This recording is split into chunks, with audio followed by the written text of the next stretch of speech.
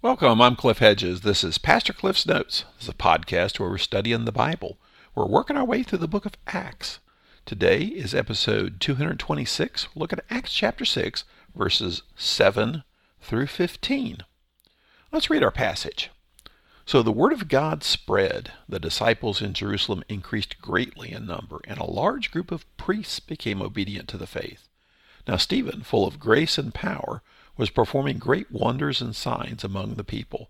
Opposition arose, however, from some members of the freedmen's synagogue, composed of both Cyrenians and Alexandrians, and some from Cilicia and Asia, and they began to argue with Stephen. But they were unable to stand up against his wisdom and the Spirit by whom he was speaking. Then they secretly persuaded some men to say, "We heard him speaking blasphemous words against Moses and God." They stirred up the people, the elders and the scribes. So they came, seized him, and took him to the Sanhedrin. They also presented false witnesses who said, "This man never stopped speaking against this holy place and the law. For we heard him say that this Jesus of Nazareth will destroy this place and change the customs that Moses handed down to us." And all who were sitting in the Sanhedrin looked intently at him and saw that his face was like the face of an angel. Well, this follows the episode of the Greek-speaking Christians versus the Jewish-speaking Christians having the problem with the widows not being fed and the choosing of the seven. And part of the episode of the choosing of the seven was to show that there were still problems with the early church and how it was solved. But it was also to introduce Stephen, because here we see Stephen. So it begins verse 7 with, "So the word of God spread." Well, because there's now peace in the church. There had been a rift, and rifts in churches always impact the mission of the church, always impact the faithfulness of the church, always impact the witness of the church. So the rift has been healed, and the word of God spreads. So the word of God spread.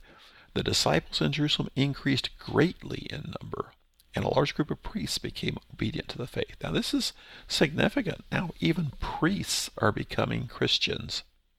Verse 8, "Now Stephen, full of grace and power, was performing great wonders and signs among the people." When we saw Stephen earlier, back in verse 5, he was described as full of faith in the Holy Spirit. Here he's described as full of grace and power. I don't think there's any difference in Stephen from then to now. It's just different ways of describing him. But specifically, I think he uses power specifically because he also says he was performing great wonders and signs among the people. Now, noteworthy, Stephen is the first person other than the apostles to be described as actually performing miracles. But here he is. Stephen is performing wonders and signs among the people. And he's getting attention. In verse 9, opposition arose, however, from some members of the freedmen's synagogue. Now, we talked earlier about the difference between the Hellenistic Jews and the Hebraic Jews. The Hebraic Jews were natives of Jerusalem and spoke Hebrew, and their synagogues worshipped in Hebrew, where the Hellenistic Jews are people who've grown up away from Jerusalem, have moved to Jerusalem, and Greek is their native language, and their synagogues, Greek is spoken. And that seems to be this synagogue, the freedmen's synagogue.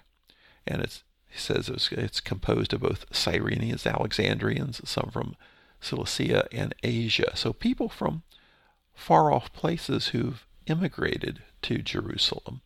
And this is their synagogue. Now, freedmen's synagogue implies that either these are people who were former slaves or they're descendants of former slaves, that people were free from slavery, they formed their synagogue, and you grow up in that synagogue, you stay there.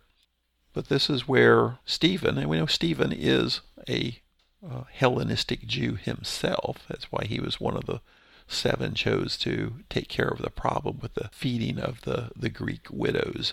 So they began to argue with Stephen, but they were unable to stand up against his wisdom and the Spirit by whom he was speaking. Well, we know he's full of the Holy Spirit. That back in verse 5 we were told that. So he is proclaiming the gospel. He is teaching and preaching about Jesus in the synagogue, And people want to argue with him, but they can't.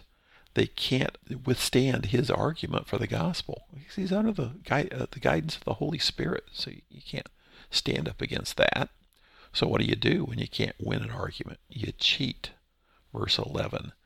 Then they secretly persuaded some men to say, "We heard him speaking blasphemous words against Moses and God." So they've got people to lie, to make false accusations against Stephen. This guy is speaking blasphemy.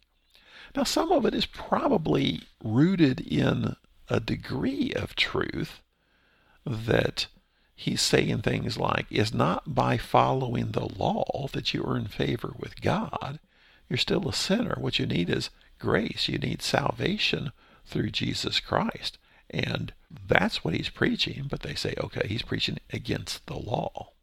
Verse 12, they stirred up the people, the elders and the scribes, so they came and seized him and took him to the Sanhedrin. So it kind of describes everybody, the people, the elders, the scribes. The scribes would be Pharisees, the elders, probably the Sadducees, the people, just the people at large. Because people don't take to this sort of thing when you're speaking against their religion. And some people would think maybe the Hellenistic Jews are less pious than the Hebraic Jews, but actually the people that immigrated to Jerusalem, they did so because of their high regard for Jerusalem as the holy city. And they tended to be actually a little more nationalistic towards Israel than even those who grew up in Israel. So they're not going to take to this lightly. There's a whole uproar amongst everybody. And so they seize him and take him to the Sanhedrin, the ruling body, the council. Verse 13, they also presented false witnesses who said, this man never stops speaking against this holy place and the law. So they have more false witnesses. They had people making accusations in the synagogue. Here it's actually false witnesses, so it's actually speaking of a trial. He's brought on trial before the Sanhedrin, accused of blasphemy, and they bring false witnesses to say he never stops speaking against this holy place. So speaking against the temple, which would be the equivalent of speaking against God, because the temple is God's place where God's business is done. And speaking against the law, well, before he was accused of speaking against Moses. So to speak against the law, speak against Moses is interchangeable. Now they give specifics in verse 14. For we heard him say that this Jesus of Nazareth will destroy this place and change the customs that Moses handed down to us. Well, part of that was an accusation leveled against Jesus, that he said he would destroy the temple. Well, we don't see any record of Jesus saying anything like that. What he did say is, if you tear this place down, I will rebuild it, speaking of his own resurrection. But they're using a similar charge against Stephen here, that he's speaking about this Jesus who says he's going to tear down the temple and change the customs that Moses gave. What is Stephen actually saying? We don't know. We're not told exactly what he's saying. We'll see his defense in the next several episodes. But he is saying there is no salvation in the customs handed down through Moses. There's salvation only in faith in Jesus Christ. Now he's being accused of terrible things, being accused of things that they will ultimately kill him over. But verse 15, and all who were sitting in the Sanhedrin looked intently at him and saw that his face was like the face of an angel. Now we're told he looked like an angel, but we're not told what that actually looks like. What does the face of an angel look like? And we often think of some little cherub thing. He just looks so cute and innocent. Well, angels can be pretty ferocious at times. So we really don't know exactly what he means by that. Does he just mean that he looks confident, knowing that he's standing in the truth, fearless? We don't know, but that's how he's described, as he doesn't look afraid.